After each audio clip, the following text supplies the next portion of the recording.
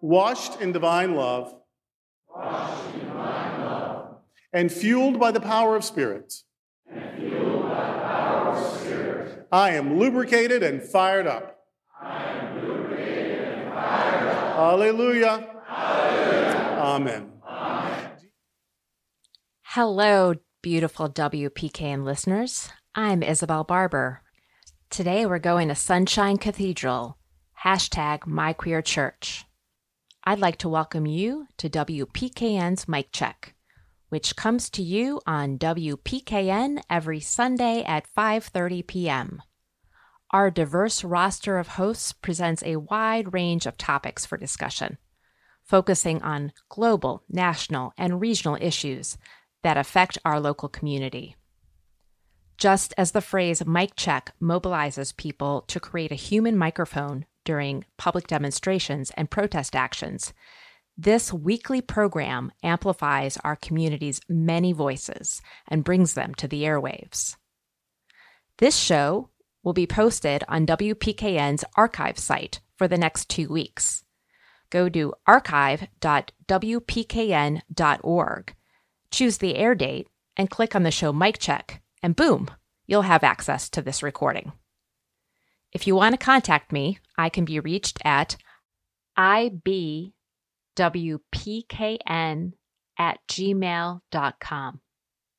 I've been taking a look, as many of us have, around the concerted effort to deny LGBTQ people their rights that is happening across the United States right now, with a specific focus on limiting gender-affirming care for transgender people, as well as a limiting of conversations that can happen about LGBTQ families in schools and other spaces. I also had an opportunity to go to Florida. So, it wasn't much of a mental stretch to me to say, hey, what is it like to be a queer person or a queer leader in Ron DeSantis' Florida right now? I happen to be connected to the Sunshine Cathedral in Fort Lauderdale through a family connection, and I got a chance to sit down with Reverend Dr. Darrell Watkins and Reverend Dr. Robert Griffin. Now, Darrell is the senior minister and Robert is the executive minister at Sunshine, and they are a married couple. We talked about the Sunshine Cathedral and what it's like to be queer religious leaders in Florida right now. We're so lucky in Connecticut that we are not facing what folks are facing in Florida and in Georgia and in Texas and in Kentucky and in North Dakota and South Dakota and Kansas and Missouri. With that said, Connecticut, this is no time to get complacent.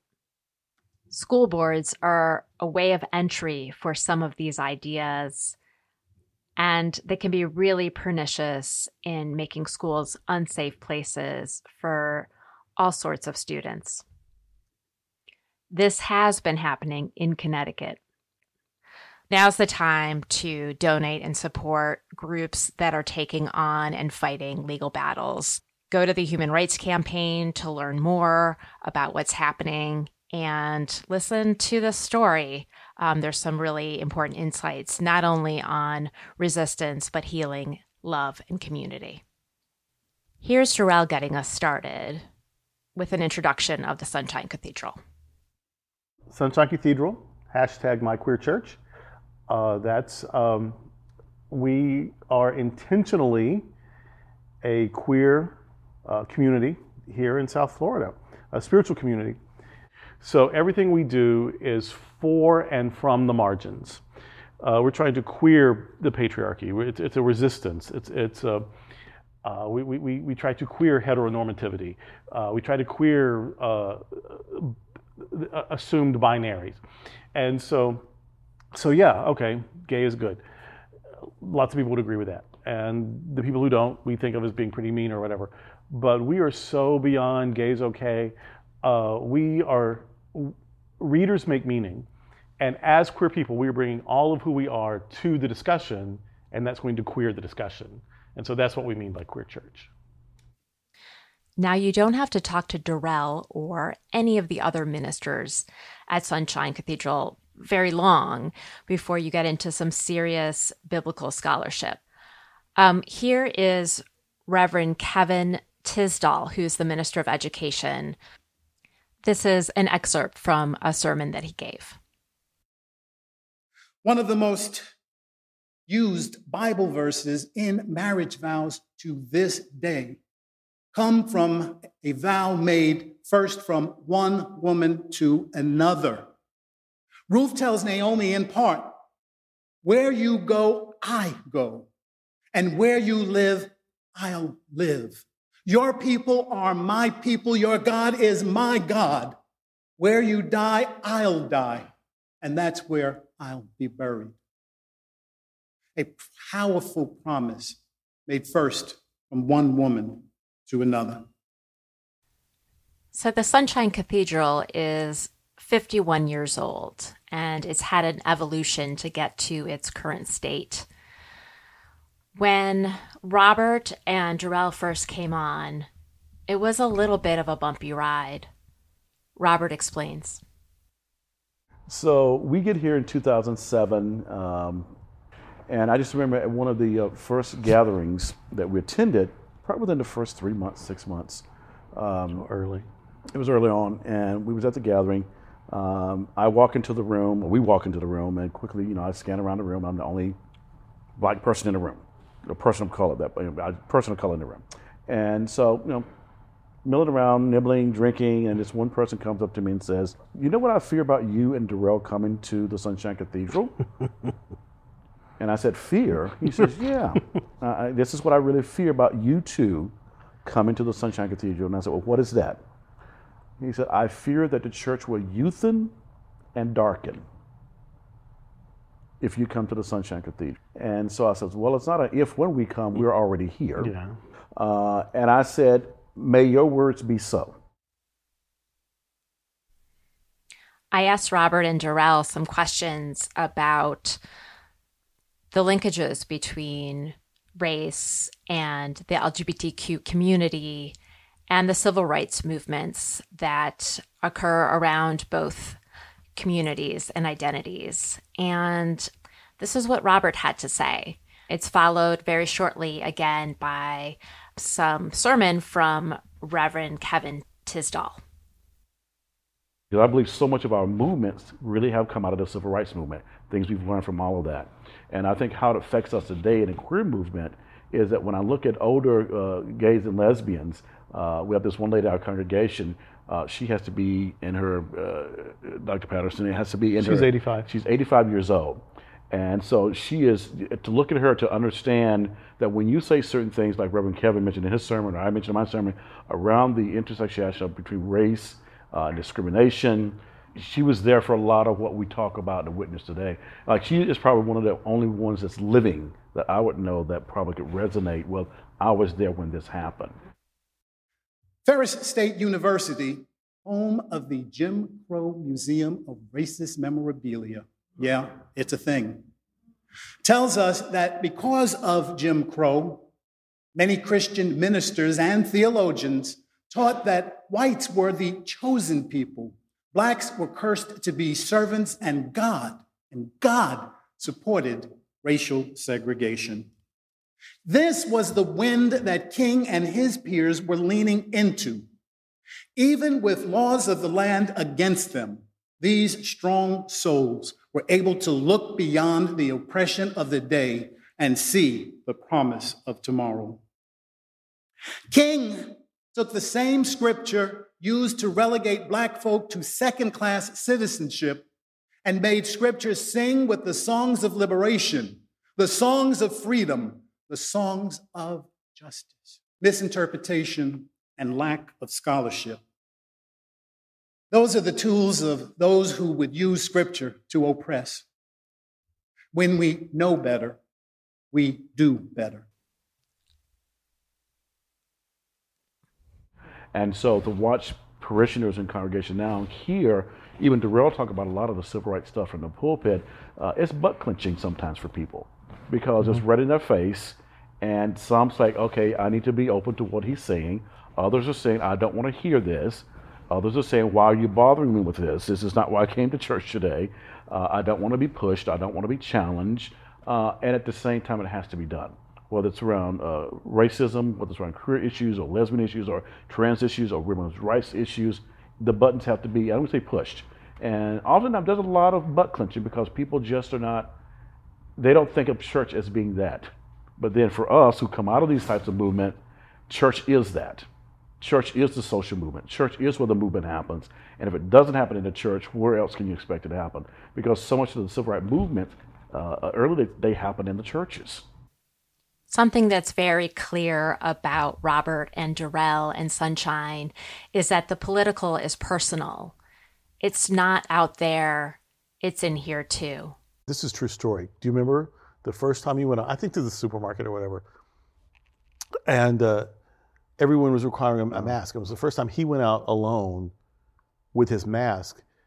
And I was honestly, just viscerally, like just unreasonably terrified. I'm like, my husband, a black man, is walking out with a mask on into public. Now, I wouldn't have thought that would have occurred to me. But in that moment, we've been together forever. We're from a terrible place. I'm from Arkansas, he's from Alabama. I mean, terrible for racial and gay. I mean, beautiful places, beautiful people. But, but just in that moment, I'm like, the person who's most important to me in the world is a black man wearing a mask going out in the public. And I was really anxious. Well, and I think about how all of a sudden COVID normalized every black person who wore a mask. It's the first time a black person could walk anywhere, even into a bank, with a mask on. Because 5 years earlier, you couldn't walk out in a hoodie. And nobody pressed the button to call the police or lock the doors. Arms went up. And our corporate bank that we work with, and I even said that one time I walked in the bank, I was, this is unsurreal for me to be in this bank right now with my mask on and we're conducting business. And he says, yeah, if you've been anywhere else, if it's been, at that point, 6 months before, whatever, oh yeah, we would have responded very differently if you walked in with a mask on.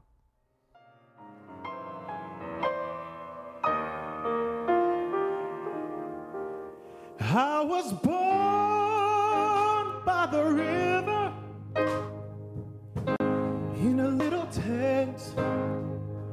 Oh, and just like the river I've been. Those who are in power are going to do whatever they can to stay in power.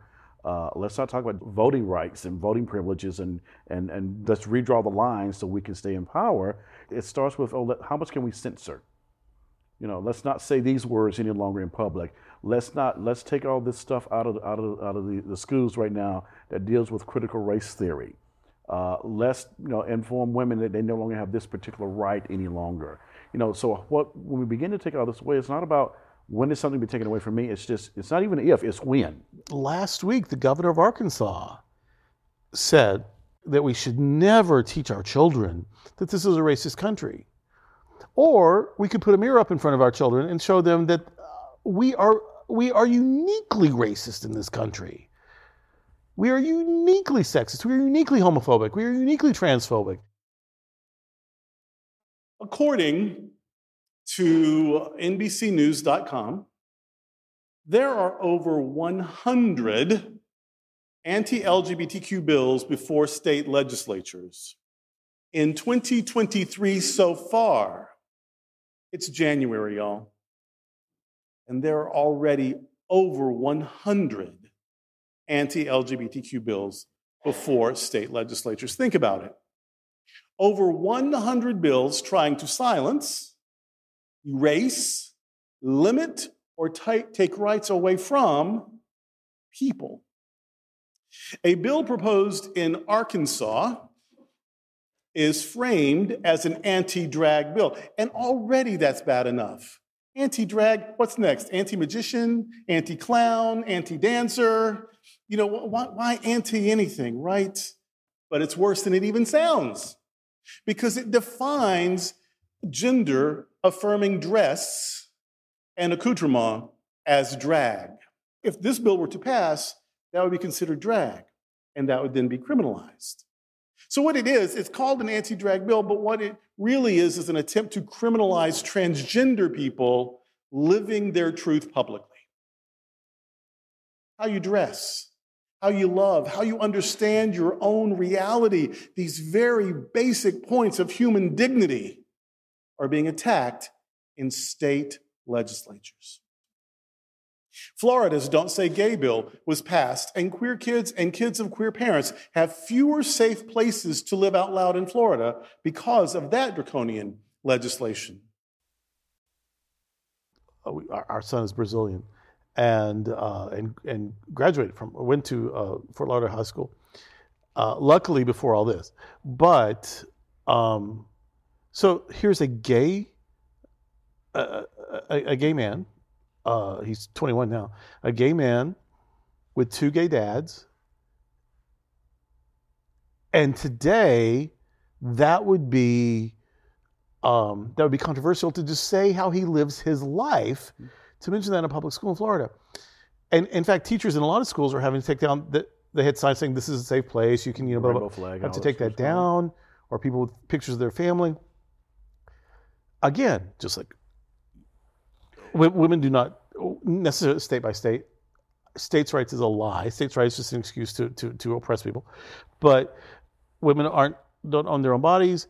Gay families, whether you're the parents of a gay child or the gay parents of a straight child, or like ours is he was a foster child that we just never let go, a family of choice, and you can't talk about your family. Like this is insane. And I grew up in Arkansas in the 70s, and I find this insane. So yeah, we get tired, we get frustrated, we don't even know what to do sometimes, but we just have to keep doing something because this isn't okay. I think this is the point of the interview where I talked to Darrell and Robert about seeing a young man on the beach in a DeSantis t-shirt that said, Florida now, the U.S. tomorrow. And we talked about like who is driving these policy changes that are hurting the LGBTQ community. And I think one of the most painful pieces is that sometimes people within the group that's being targeted can sometimes be part of the problem. White privilege is such a thing. It's so powerful, and patriarchy is so powerful that how white gay men survived in less enlightened times was by playing on their white male privilege. That's not okay, but it gave me some grace for you used the tools you had to survive what you were facing. Now, it is our job to help people deconstruct that so that they can be more mindful of other kinds of people. They're trying to protect their money because their whole life their money has kept them safe. Right. And I'm only talking about queer people. Why straight people do what they do, I couldn't tell you. But it seemed counterintuitive to me that queer people would be on the side of people, and I could be wrong, but what I've worked out so far is because they've relied on white privilege and wealth to protect them from homophobia. Robert, do you have anything you want to add? I mean, I just think there's a lot there. I've learned to monitor, I respond to it, but going back to Sarah said earlier about, we're about the Cathedral Youth and in Darken, I just went ballistic when I told him that. It's like, where did we come to? We had just left New York and left Boston. I'm from Alabama, and I had never even encountered that degree of in your face like that ever before. And certainly did not expect it here, certainly did not expect it in the gay community. And so when people see certain things and hear certain things, even today, it's like, did you just say that? Did you just say that, oh, I don't want to take on these justice causes any longer because I've done this long enough, so the clarion call just isn't speaking to me, or this is not my said fight. That recently. Someone said that to me recently. The comment was, we fought our fight already. But we didn't win, so we got to keep going. We're still fighting. There's more to be done. Yes, you can enjoy your privilege, and yet there are those who cannot even enjoy a meal or their lives. Somebody left Sunday what was the call? What was my clarion call? Oh, just that you not harden your hearts. Because I was responding to Tyree Nichols in Memphis.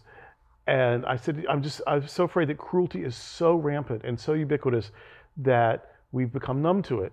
That we've either enjoyed the circus or we were so appalled by it that we tuned out so much that we were trying not to see the circus. And whether we've applauded or walked out, either way, we're not trying to stop the circus, right?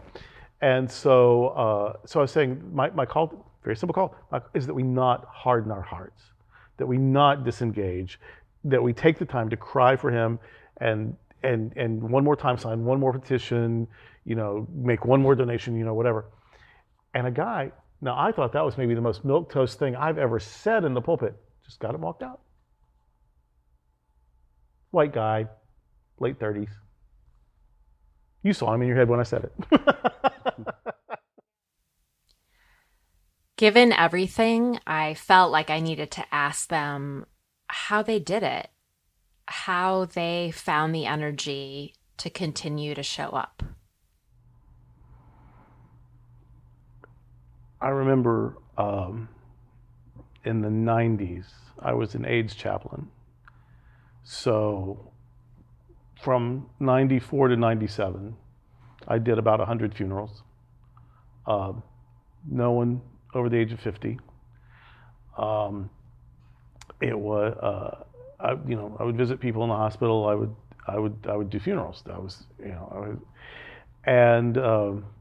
sometimes people would ask me, even my mother would ask me, it must be so sad. How do you just keep doing it? How do you keep doing it?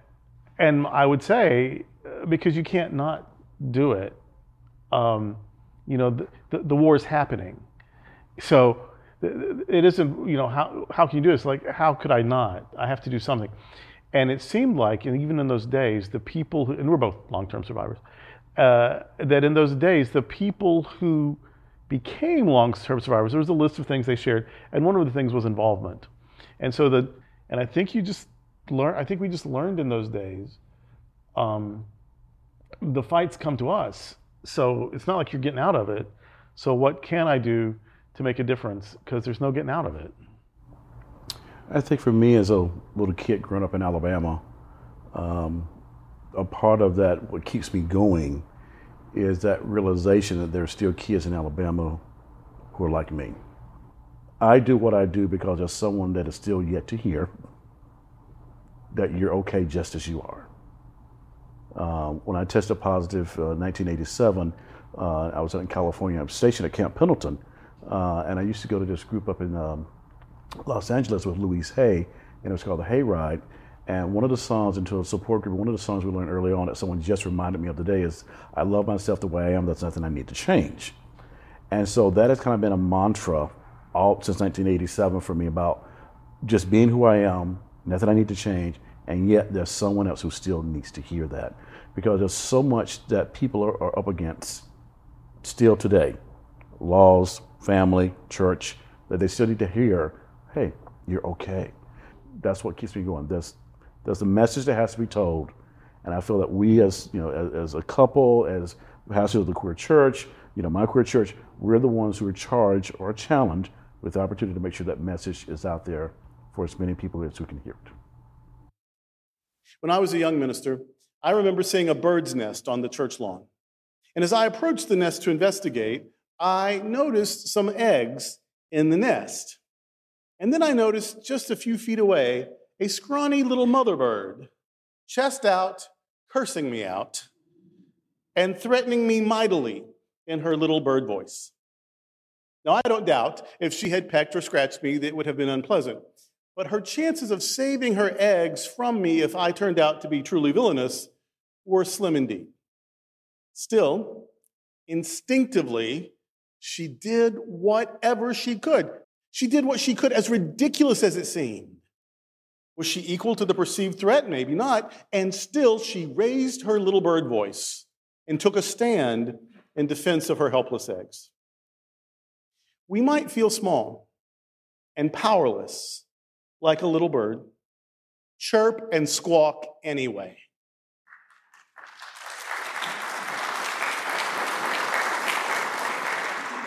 Decency demands it. Injustice may occur over our protest, but may it never happen under our silence.